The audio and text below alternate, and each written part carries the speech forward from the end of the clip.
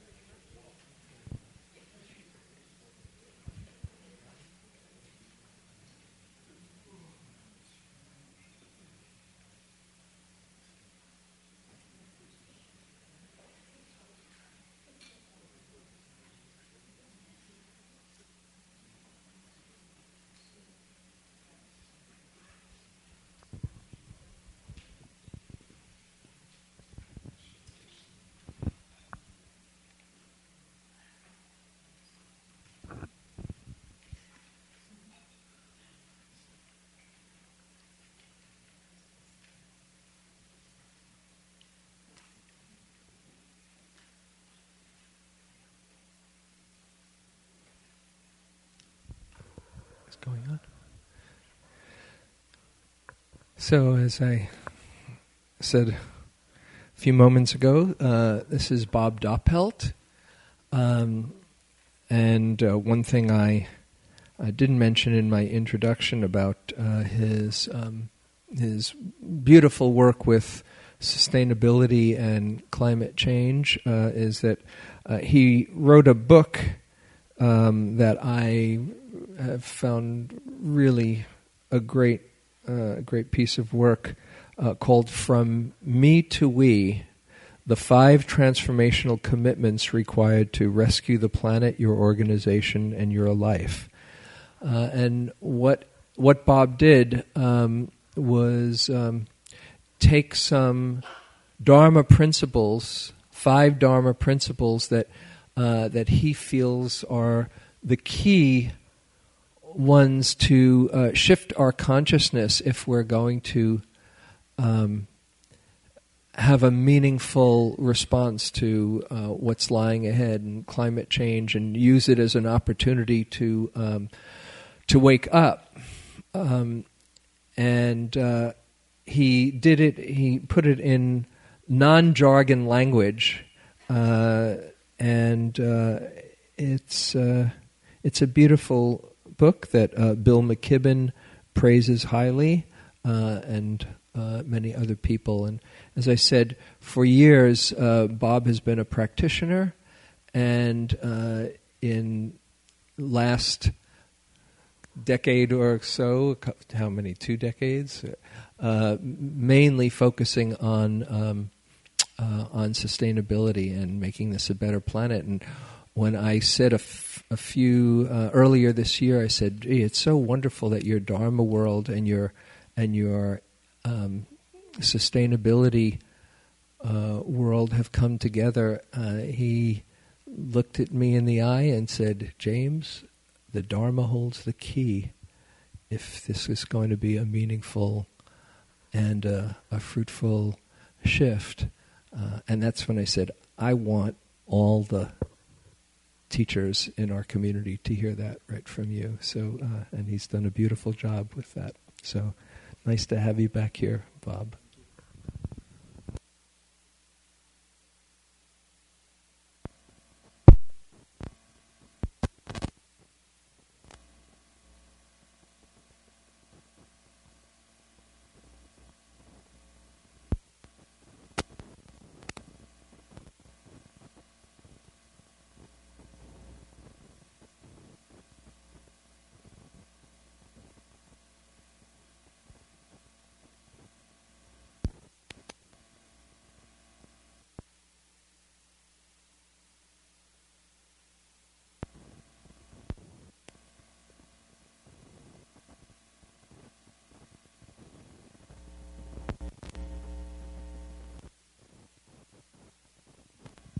Well, thank you.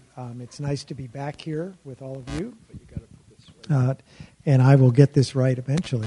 This is very similar to climate change, where all sorts of things go wrong and you really don't know what's happening, right? You know, or what the outcome's going to be. All we know is something's not working right. Can you switch gears? That's not on. All right, this is the fourth take. Are we ready? My name is Bob Doppelt. I direct the Resource Innovation Group. We're a nonprofit affiliated with Willamette University in Oregon, where I'm on faculty part-time, but also before that I was at the University of Oregon for 10 years directing an organization called the Climate Leadership Initiative. And so we have a 1 foot in academia and 1 foot out, and we've been working on climate change issues around the country for about 15 years. And it led me to a number of conclusions about where we are and the kind of steps we need to take to really begin to address this issue. And I want to share some of that today. It sort of led me on a long path back to connecting with James. James and I met 28 years ago or something like that at a retreat, a couple of retreats, and reconnected as a result of the book that I had published and some other things. So I want to talk about that tonight. But the first thing I want to do is ask you all to tell me or tell each other how it is you are part of the Earth's climate. How is it that you're part, or are you part of the Earth's climate? Anybody? Go ahead. Oh, do we have a...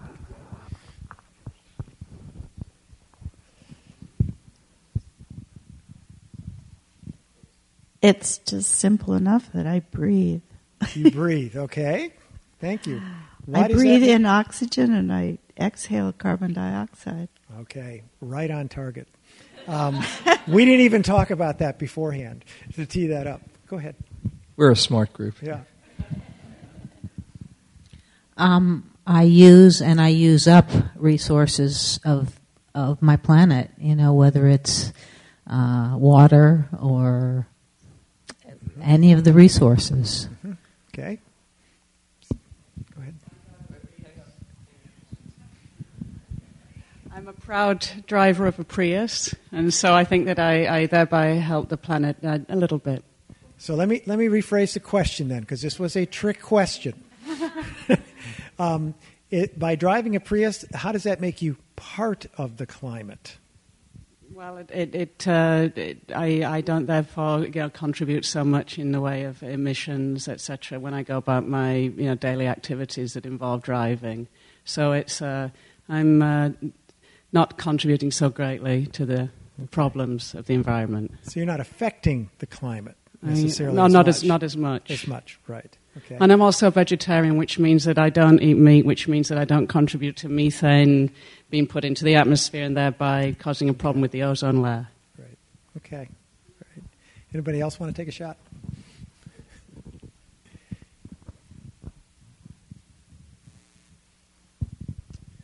My son recently graduated in engineering, and I had him do a calculation for me once upon a time. If you take any character in history long enough ago so their breath has swirled all around the atmosphere, that every breath that I take, every single breath I take has approximately, we may be off by an order of magnitude, something like 500,000 molecules that every person in history ever breathed.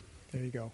There you go. And in several hundred years, if there are people still to breathe, the same will be true of my breaths. Right. Okay, I saw one other hand here. Thank you. Well, I'm aware that we are lit mostly by the use of oil or gas, producing the energy that lights our buildings. Right. So the answer to that question is all of the above. But the first answer was really central to the question that I asked, to how are you part of the climate? When you sit and meditate and you follow your breath, every time you're breathing in what? Oxygen. How many of you know where the oxygen was produced? Where does the oxygen that you're breathing right now, that allows your life to exist, where was that produced? Plants? Are you sure? Oceans. There you go. About 75% of the oxygen you're breathing right this second that is giving you life was produced through a process called photosynthesis in single-cell green algae in marine environments, estuaries and oceans, and the other 25% roughly in vegetation all around you. So as you breathe in addition to sort of following your breath and concentrating your mind, what you're also doing is following through on your part, your contribution to the climate system, right? Complex interactions occurring all around the globe are creating the energy that are allowing you to live right this second. Then when you breathe out, what happens? We heard it before. You're breathing out CO2, carbon dioxide. What happens to the carbon dioxide that you're breathing out?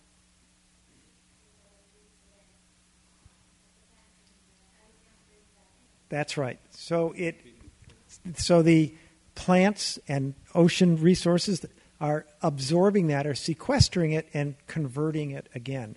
That is the natural carbon cycle that has existed on Earth for thousands of years, and we're part of it. All right? Otherwise, we wouldn't be here. And if you don't believe that the oxygen you're breathing at every moment produced in these complex processes is the key to life, I invite everyone to hold your breath for about 5 minutes, right? So we are intimately connected to, we are dependent on, we are part of the climate, part of the Earth systems in general. But unfortunately, we humans have this fantasy that we are freestanding, independent beings that somehow exist outside of those processes. And that has led to a number of problems. And that's one of the problems is global climate change. And that's what I want to talk to you about tonight. For about 10,000 years on Earth, we've had a pretty stable climate. There's been some ups and downs that mostly have to do with when the Earth moves a little bit further away from the sun and then moves a little bit back closer. But the climate has been relatively stable, and it's in that 10,000 years that human civilization developed, that agriculture was able to develop, etc. What we see now took off then. And that stable period was caused by a relatively stable amount of greenhouse gases that surround the Earth and form a blanket, keeping the Earth warm. And by greenhouse gases, I mean a complex mixture of carbon dioxide, nitrous oxide, methane, and a few others. And that mixture has been, from the scientific perspective, called between 200 and 280 parts per million, the mixture of those gases and pure oxygen around the atmosphere. And it forms a blanket. So solar radiation comes in from the sun, comes through that blanket of gases, and hits the Earth's surface. Some of it is then absorbed by plants and other sorts of processes. Much of it is actually reflected back out into space. That blanket of gases that surround the Earth trap some of the gas, the heat that's being radiated back, and just enough of that heat, in fact, to keep Earth at just the right temperature to support life. And the rest goes back through that blanket of gases out into the atmosphere, out into space. So that 200 to 280 parts per million of greenhouse gases has been just the right amount to allow the temperature to exist, to stabilize the climate, and allow life to exist. But now, over the last 150 years, we've added greenhouse gases to the atmosphere. We're now at 400 parts per million, 40% or more increase, and rising quickly. Consequently, there's a bigger blanket around the Earth, and it's capturing more heat, and that's what climate change is about. And we all live in a very narrow temperature window. Think of yourself when your temperature is roughly 98.6, and when you get a 1 degree temperature increase, you start to feel pretty ill, right? And when you're at 2 or 3 or 5, actually, if you have a 5 or a 6 degree temperature for a long period of time, not a good thing, right? You're not sure you'll even survive. Well, we've already had, the same thing is true for all life on Earth, including the planet as a whole. And we've had already about a 1.6 degree, a little over 1 degree Fahrenheit temperature increase. We are on a path, unless big changes are made, to a 6 degrees Fahrenheit temperature increase, 4 degrees Celsius roughly, which will be essentially the end of human civilization. And by being on a path, what I mean is the warming we're seeing now is the result of emissions we've put into the atmosphere 20 and 30 and 40 years ago.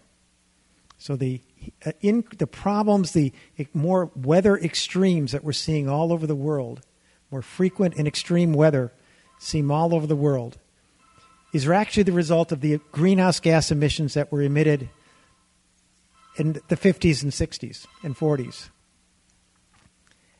And what we're emitting today, the impacts are going to show up 20 and 30 years from now. So we have a very serious problem on our hand, a very serious problem on our hands, a problem that most of us aren't aware of as we go about our daily activities. And on the other hand, we have an opportunity to make some big changes. We can actually reduce climate change, I think we can, to manageable levels. We're not going to eliminate it at this point in time. We're too far down the path. But we can get a handle on it. And I want to share one way to do that today. And I'll think after we talk a little bit about this, I'll give you some very specific suggestions as to what you might want to do, so to leave you on a high note. But this can be a very sobering topic, right? Anybody feel a little angst here? And as the Dharma tells us, we can only begin to adopt a path towards the solutions of a problem once we acknowledge the suffering that we're feeling. And so it's important to understand what's really happening. And as part of that, James invited me to talk to the Vipassana Teachers Council last June about this issue, and a marvelous collaboration has evolved with teachers around the world to try to think about how we can explain what the Dharma offers to all of us and all of our sanghas and the general public about the causes of climate change and the path towards a solution. And as a result of a tremendous amount of work, we have this collaboration has produced a statement that I would like to read to you in its full. It's about 3 pages. I'll try to read slowly so you can read it. But I'd like you to, if you would, to listen to it.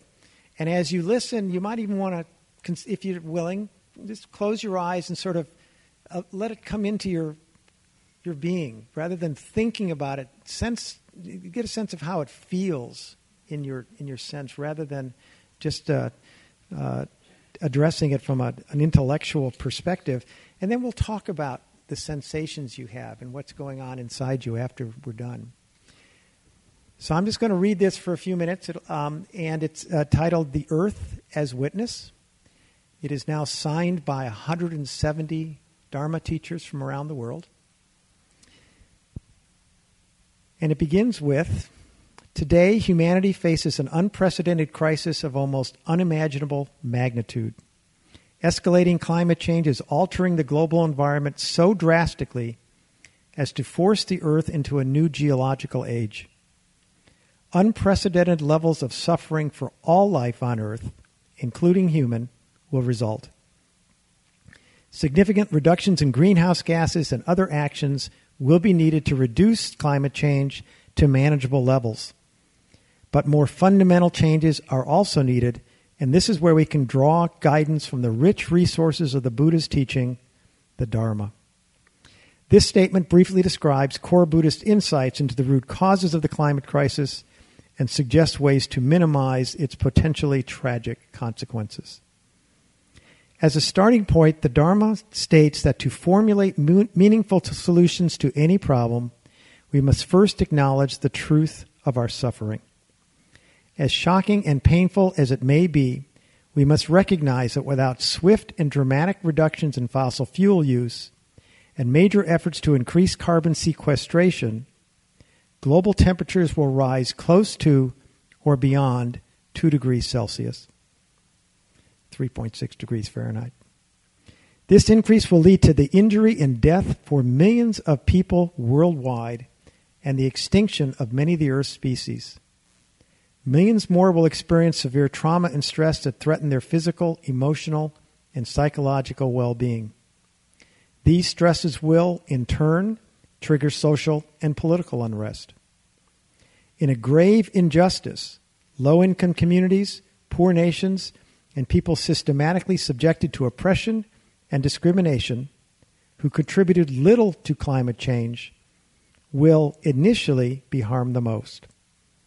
Even worse, as frightening as it is, if we fail to make fundamental changes in our energy, manufacturing, transportation, forestry, agriculture, and other systems, along with our consumption patterns, with utmost urgency, in mere decades, irreversible climate shifts will occur that undermine the very pillars of human civilization. Only by recognizing these truths can we adopt a meaningful path towards solutions.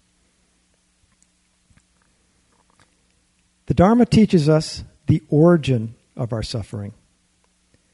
The majority of the world's climate scientists are unequivocal that on the external physical plane, climate change is caused by the historic and ongoing use of fossil fuels and the greenhouse gases they generate when burned. Destructive land management practices, such as clearing forests, also contribute to reducing nature's capacity to sequester carbon. The Dharma informs us, however, that craving, aversion, and delusion within the human mind are the root causes of vast human suffering. Just as these mental factors have throughout history led to the oppression, abuse, and exploitation of indigenous people and others outside the halls of wealth and power, craving, aversion, and delusion are also the root causes of climate change.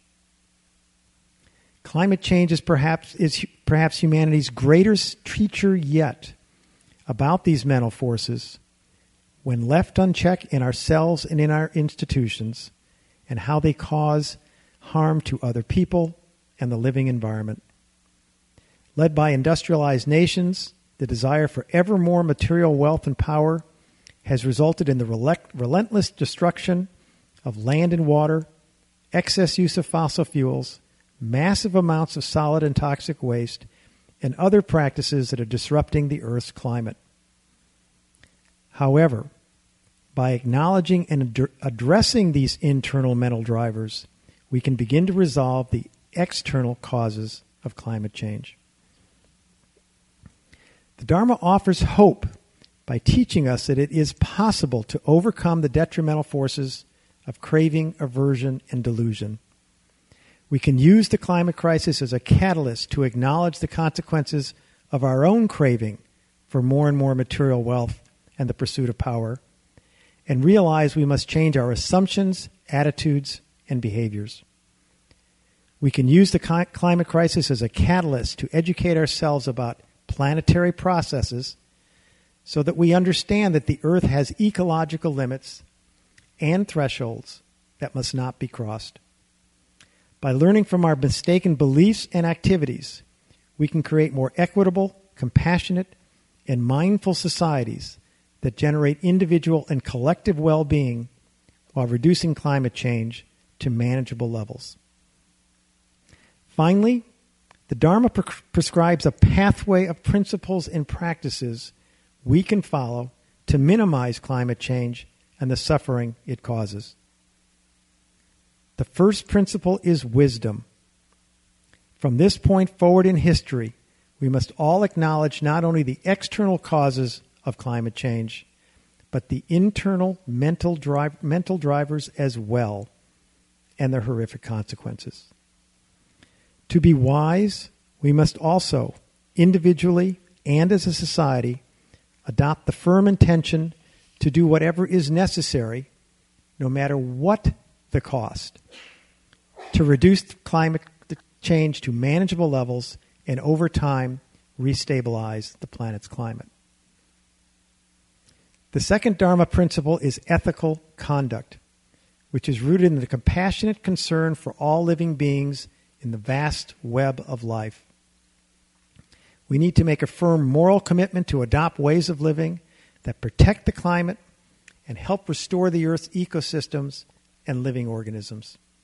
In our personal lives, we should recognize the value of contentment and sufficiency and realize that after a certain modest level, additional consumption, material wealth, and power will not bring happiness.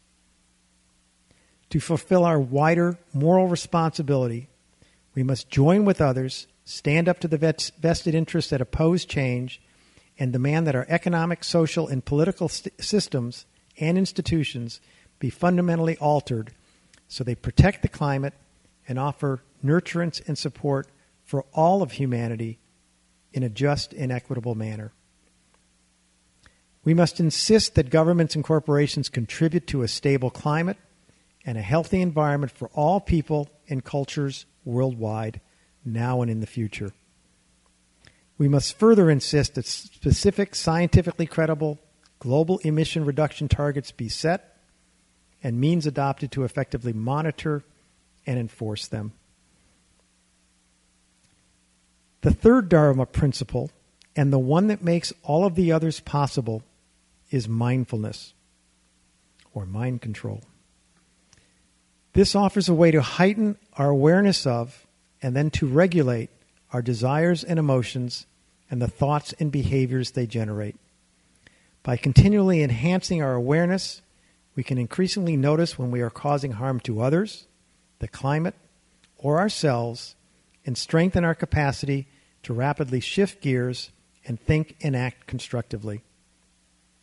Mindfulness increases awareness of our own inherent interdependency with other people and the natural environment, and of values that enhance human dignity rather than subordinate people, animals, and nature to the craving for more material wealth and power. As we awaken to the responsibility to follow the path described in the Dharma to help us protect and restore the planet and its inhabitants, we may feel awed by the immensity of the challenge. We should take heart, however, in the power of collective action. Buddhists can join with others in their sanghas, and our sanghas can join hands and hearts with other religious and spiritual traditions, as well as with secular movements focused on promoting change. In this way, we will support each other as we make the necessary shifts in perspectives, lifestyles, and economic and institutional systems required to reduce climate change to manageable levels. History shows that with concerted, unified, collective efforts, changes that at one time seemed impossible have time and again come to pass. When we come together to celebrate our love for the natural world and all of the beings that inhabit it, and when we take a stand to counter the forces of craving, aversion, and delusion, we reclaim our own inner stability and strength and live closer to the truth, closer to the Dharma. Together, we may seek to ensure that our descendants and fellow species inherit a livable planet. Individually and collectively, we will be honoring the great legacy of the Dharma and fulfill our heart's deepest wish to serve and protect all life.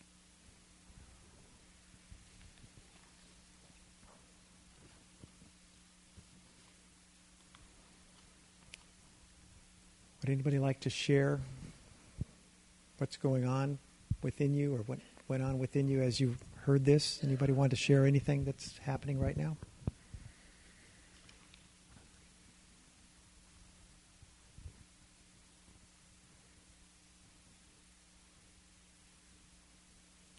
Does anything stand out as you heard it?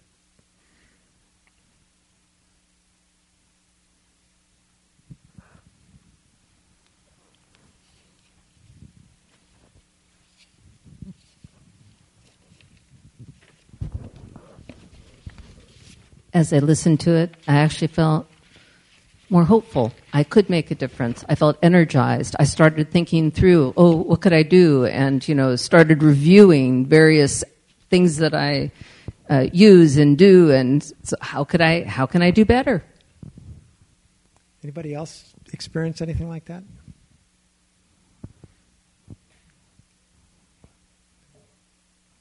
Okay. Anybody else have other reactions?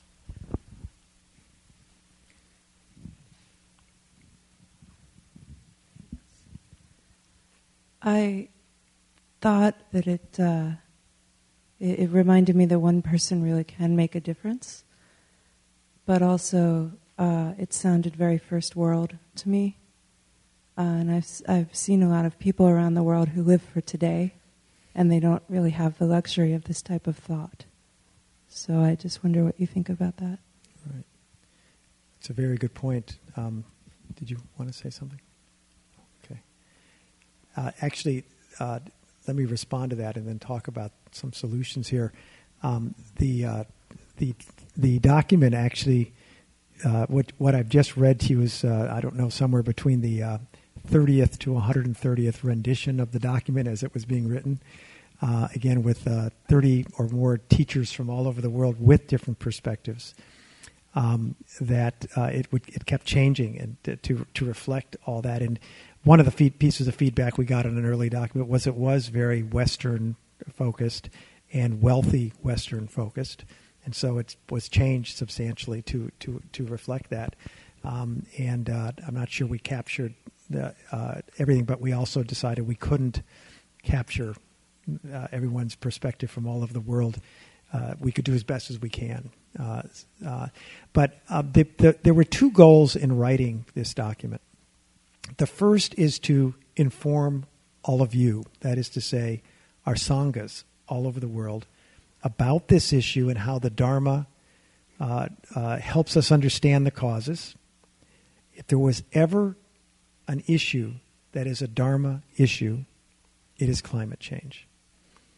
Yet, for many of us, we believe this is not a Dharma issue. It's a political issue. When we walk in here, this is about our own internal process. But in fact, it is our internal processes that in fact have created this external problem. So this is the ultimate Dharma issue. And I'll say if we don't address it through the principles described in the Dharma, we're going to have a very tough time ahead. So one goal is to inspire all of you and all other members of Sanghas around the world to engage in solutions. And there are individual level solutions, and they can be implemented and they can make a big difference. And let me just give you one example. About 10 years ago, my wife and I bought an old house, a new place to live, and that was sort of a not very nicely built. And so I spent the first 3 years on my hands and knees with lots of scars, putting in new insulation and installing new windows and doing all sorts of things. We had the energy bills from the people who we bought the house from.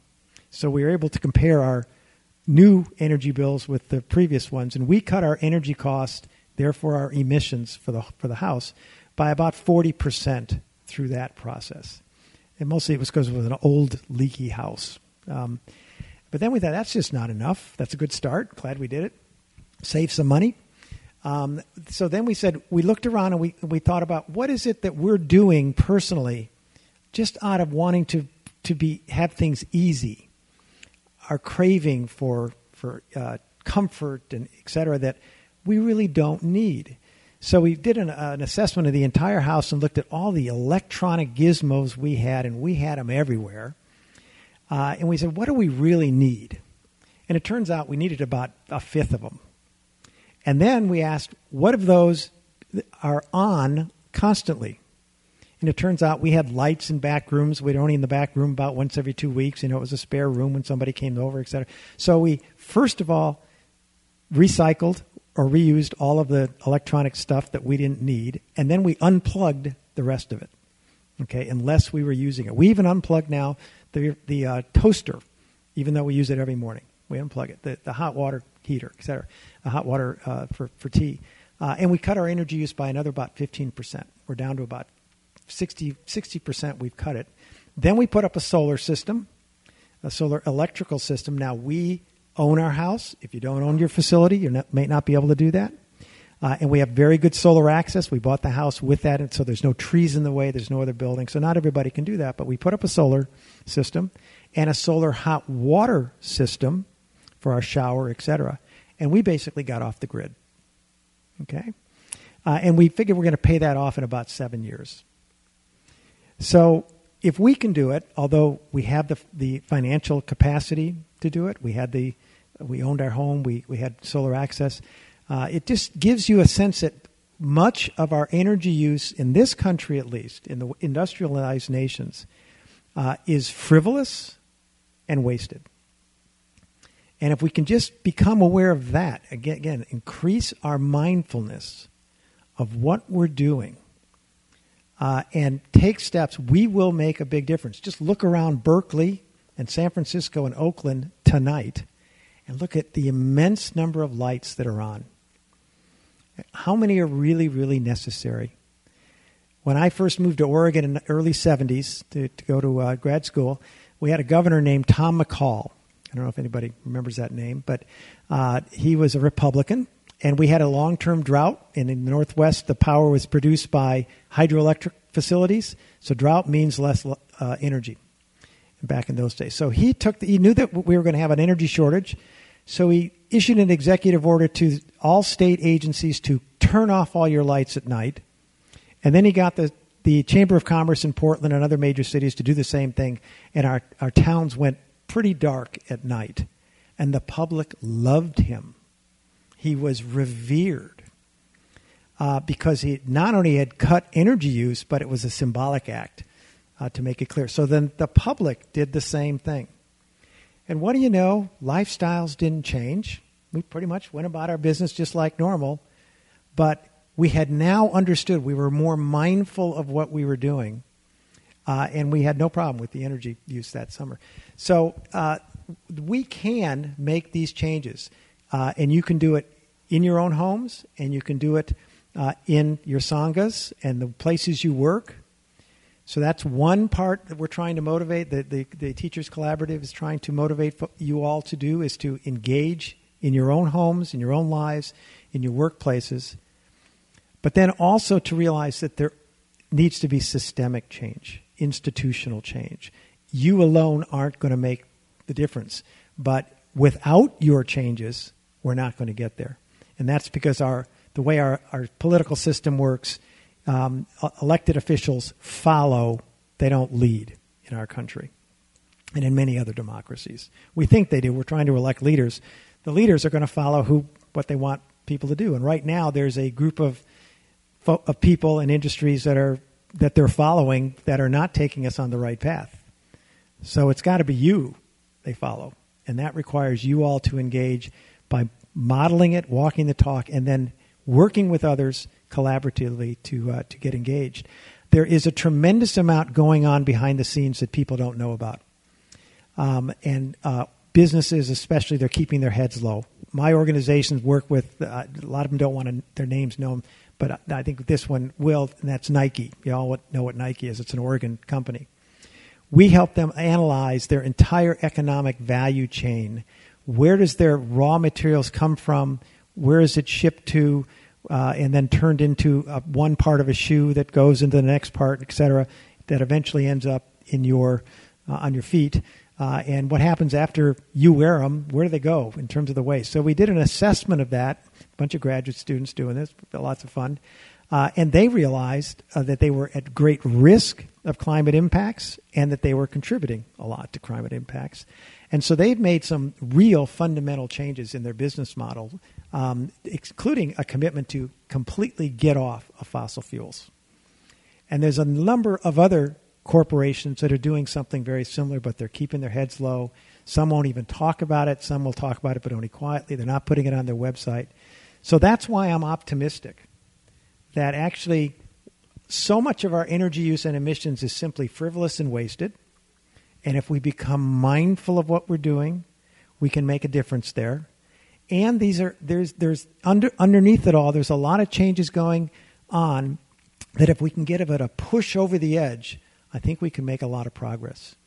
So I want to suggest to you that what the Dharma suggests to us is it's absolutely right. That first we have to acknowledge the suffering that exists and the suffering within ourselves that have caused that external suffering. But the Dharma offers a pathway that we can follow at the same time. And I think if we do follow that, we have an opportunity to reduce climate change to manageable levels. But at the same time, realize we are going to see some pretty serious impacts no matter what happens. So we also need to get prepared for that. Mm-hmm. And so the second goal of the teachers is to, in fact, infuse the Dharma, these principles that I just read, into the public debate about climate change. With your help, the teachers' helps, and others. The public, the general public, decision makers need to understand the root causes of these problems and the pathway to solutions. So I would encourage you to talk about these issues. You can use Dharma language or you can use mainstream language. And if when you see somebody not worrying at all about how they might be contributing to climate change, ask them to take a breath and become aware of their connection with everything, that they don't exist except for these processes. And those kind of simple steps often help people become much more aware. Other thoughts or questions at this point in time? And maybe I'd like to just add a couple of things. First of all, that statement you can see online and sign your name if you want to. You go to oneearthsangha.org. One, either the number one or spelled out either way. I just wrote an article for the Huffington Post. Went in yesterday. The link is in there too, and you can just Google my name in Huffington Post. It's inspiration and joy amidst suffering and loss. Then I want to ask you maybe to address something as well. When you read it, I felt in myself a couple of different responses that are familiar. One is, oh my goodness, this is really heavy. And another is,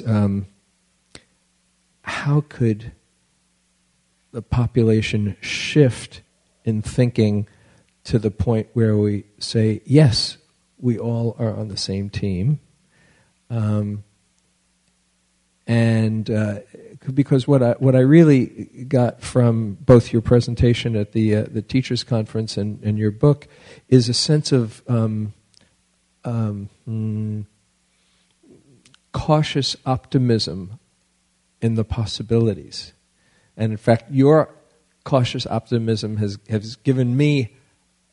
rubbed off a bit on me. How to transmit that so that it starts to shift the consciousness. And this is something that I also want to mention. Bob has been working with the White House and the administration to help them shift the narrative on climate change, so it's not something that either people feel despairing or turn off or turn the other way, but to make that shift in consciousness. So how do you see that happening? Do you see that happening? And how do you see the trajectory of that?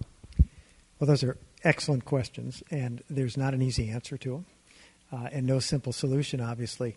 But I think one of the ways to shift the consciousness is to talk about the things that we are doing, rather than just doing them themselves. Talk about what you're doing in your household as you become more mindful, or in your business, and shine the light on the positive changes we're making.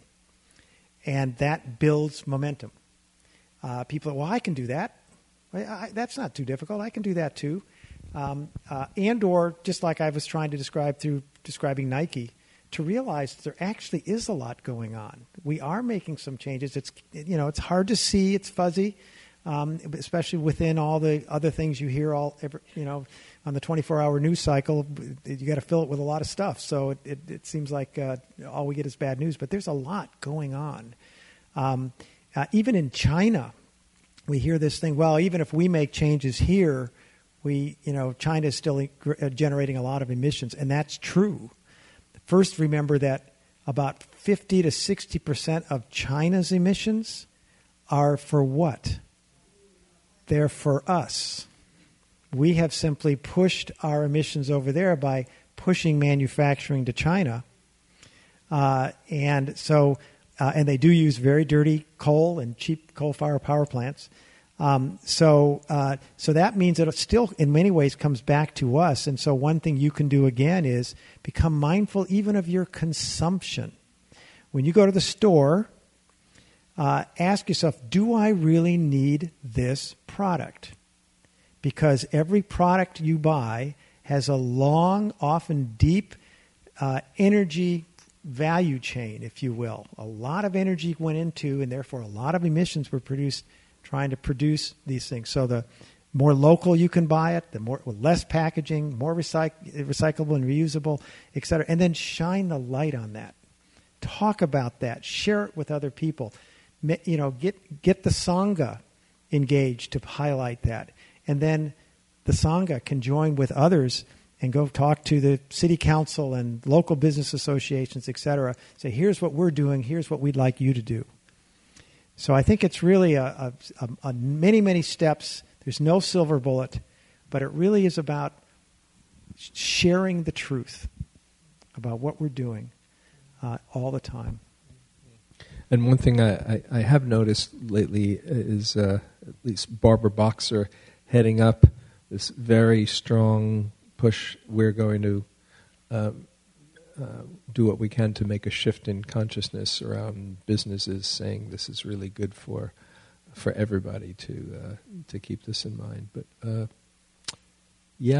it's not going to happen overnight, and it means everybody's got to hold it in their consciousness in a different way. So, any questions, comments? Yeah.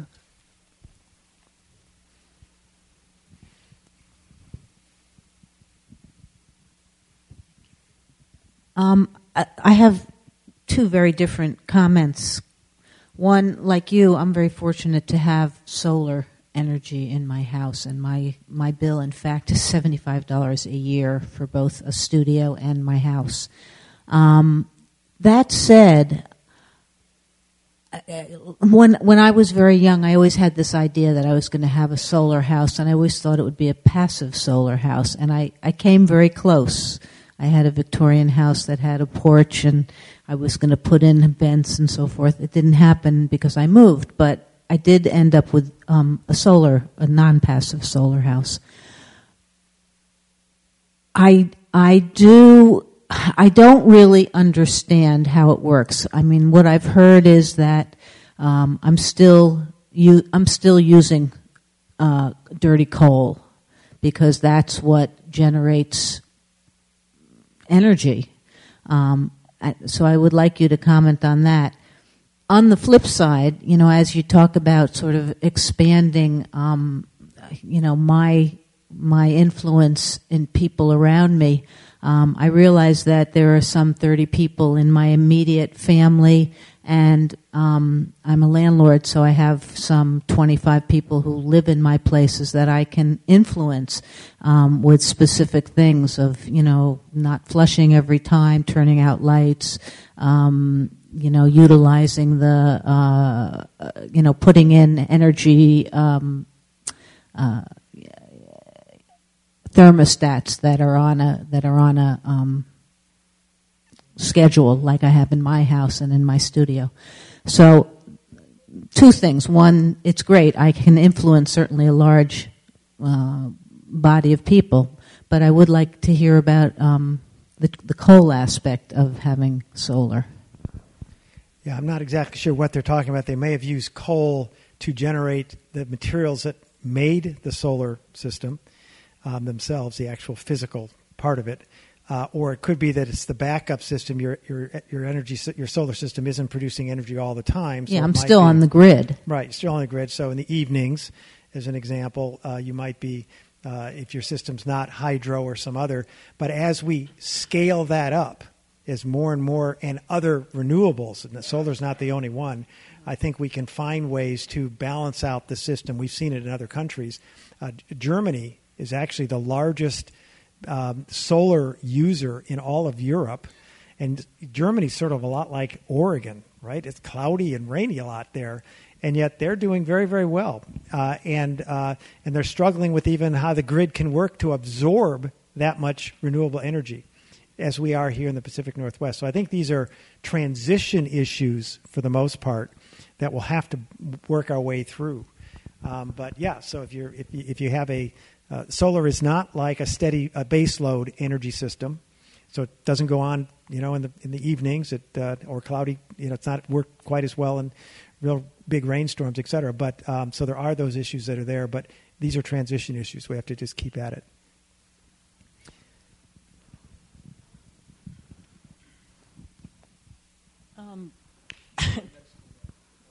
Okay. There are a couple of international issues. One is that a lot of the major pollution around the world is out of the control of either, the head of a corporation like Nike or a democratic government.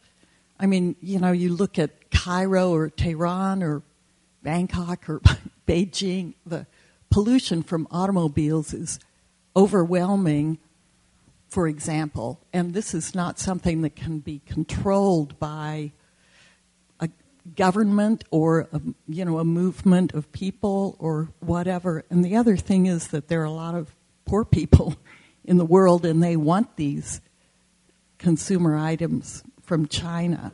So how does that relate to what can we do about that? Right. Good questions. Well, I can only say that I've been to 2 of the UN climate summits.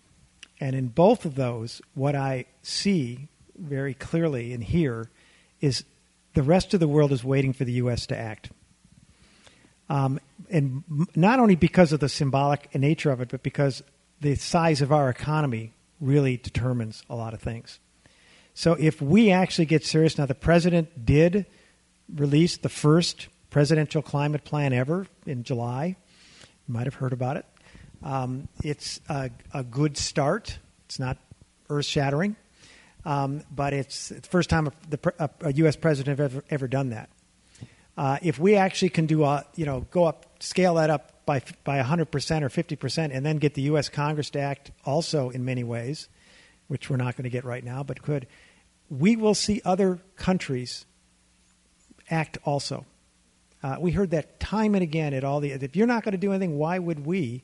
Because our economies are dependent on yours in so many ways. At the same time, there is negotiations going on now. I think we will start seeing some agreements just within 2 or 3 countries, including the U.S. The U.S. is working with China and a few others. So I think those are going to be smaller scale agreements. But the bigger issue, again, is it's easy for us. I'm not suggesting this is what you're doing at all, but it's very easy for us to say, well, we don't need to do anything because others aren't doing anything.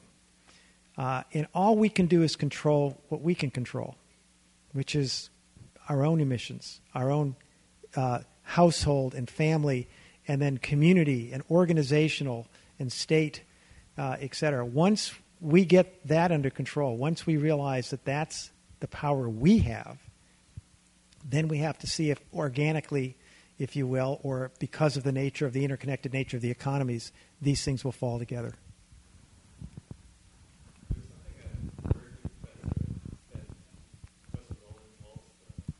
Don't know. Wait, you got to hold on a second.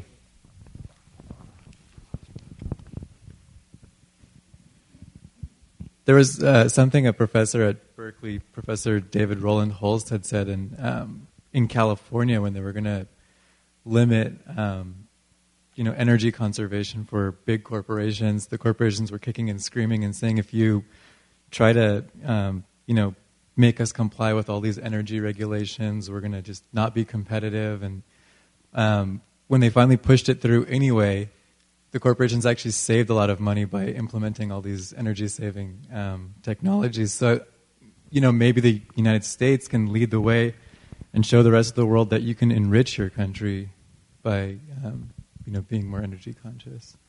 Yeah, I think that's true. Let me ask you all a question. How many of you really like to make a big change in your behavior? Not many of us, right? So it's a natural response. The first thing you get from any kind of regulation is, oh no, don't do that. It's a big, you have to change your habits. Some people will lose power, some people gain power. All those issues are there. So any change, we see that every time business stands up and says the entire economy is going to collapse, et cetera, et cetera. It never happens. That's not to say that some regulations are smart and some are dumb. Of course they are. And that we're going to have to learn through the process. We're going to make mistakes, et cetera. And that regulations are not the only tool. There's a lot of, but mostly what we're going to be finding is we'll become more efficient, we will save more money, and it will spur innovation. That's what you really find through the research shows unequivocally. When there is regulation, it spurs more innovation in other ways. So I don't really worry about it, but we have to go through that dance. That's just the political dance we go through whenever there's regulations proposed. Wrap up so we can get out of here on time. So I just want to thank you first for all the work that you're doing and all the impact that you're having in our Dharma community. And all the work that you're doing with Washington, and actually this last week Bob was working with San Francisco. He was at the city offices today with the San Francisco city government, and Oakland as well. He's hitting the whole Bay Area with the Oakland city government today, and looking at how cities would deal in a resilient way when things do start getting more and more difficult. So this guy's working overtime. I know I sometimes think that I'm busy, but when I look at his schedule, it's like, I hope you're taking care of yourself and finding some balance in there as well. And really inspired by everything that you do.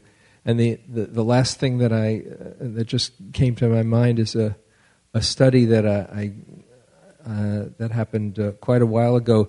I think Stanford did it. That said that what is needed for a shift, in a new way of looking at things, is a 7% shift in the population.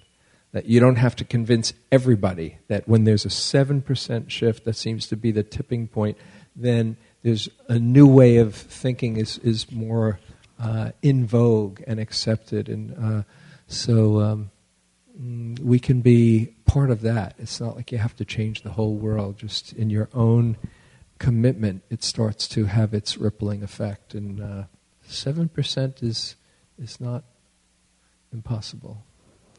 Let me just say one quick word about that and to summarize. But I think this is actually an incredibly exciting time to be alive.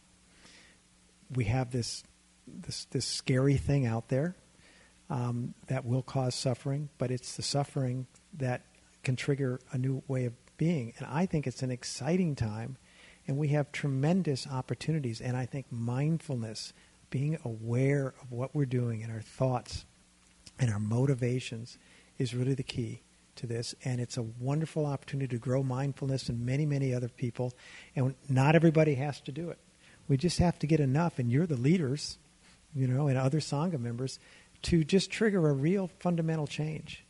So I just encourage you all to sort of stay with it, and there'll be ups and downs, but stay committed, and I think we'll make this. So thank you all. And that was the gist of the article that I wrote, that just like in practice, when you go on a retreat and you go through some really hard times, and it's not that they're a mistake, they are the actual initiation, passageway to a deeper awakening.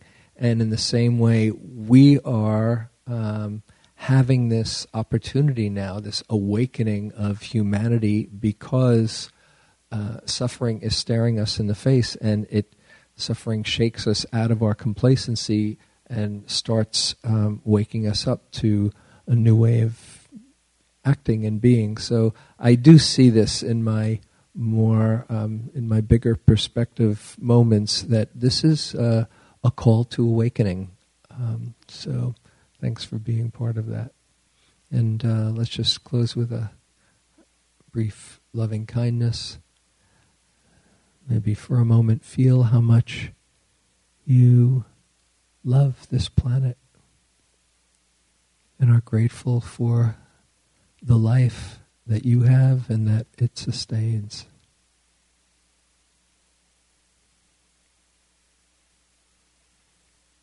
And out of that gratitude, connecting with your intention to do your part, to be as conscious as you can and support its flourishing.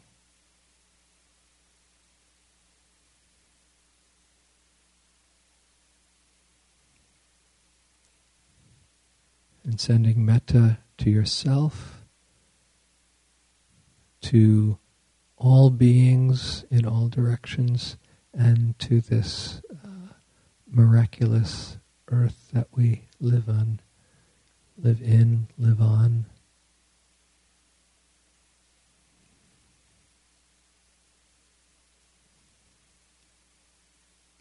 May there be harmony, health, wisdom,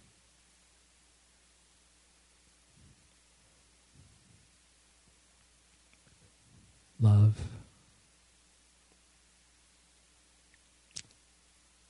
and peace. May all beings be happy and free, and may this planet feel the caring of all who live on it.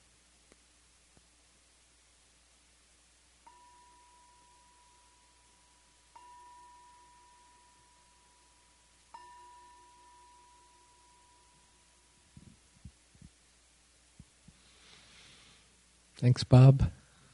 Thanks. Have a good week. See you next week. Oh yeah, there are 4 copies of Bob's book.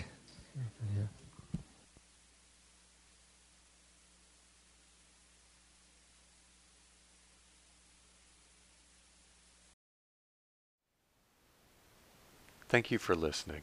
To learn how you can support the teachers and Dharma Seed, please visit dharmaseed.org/donate.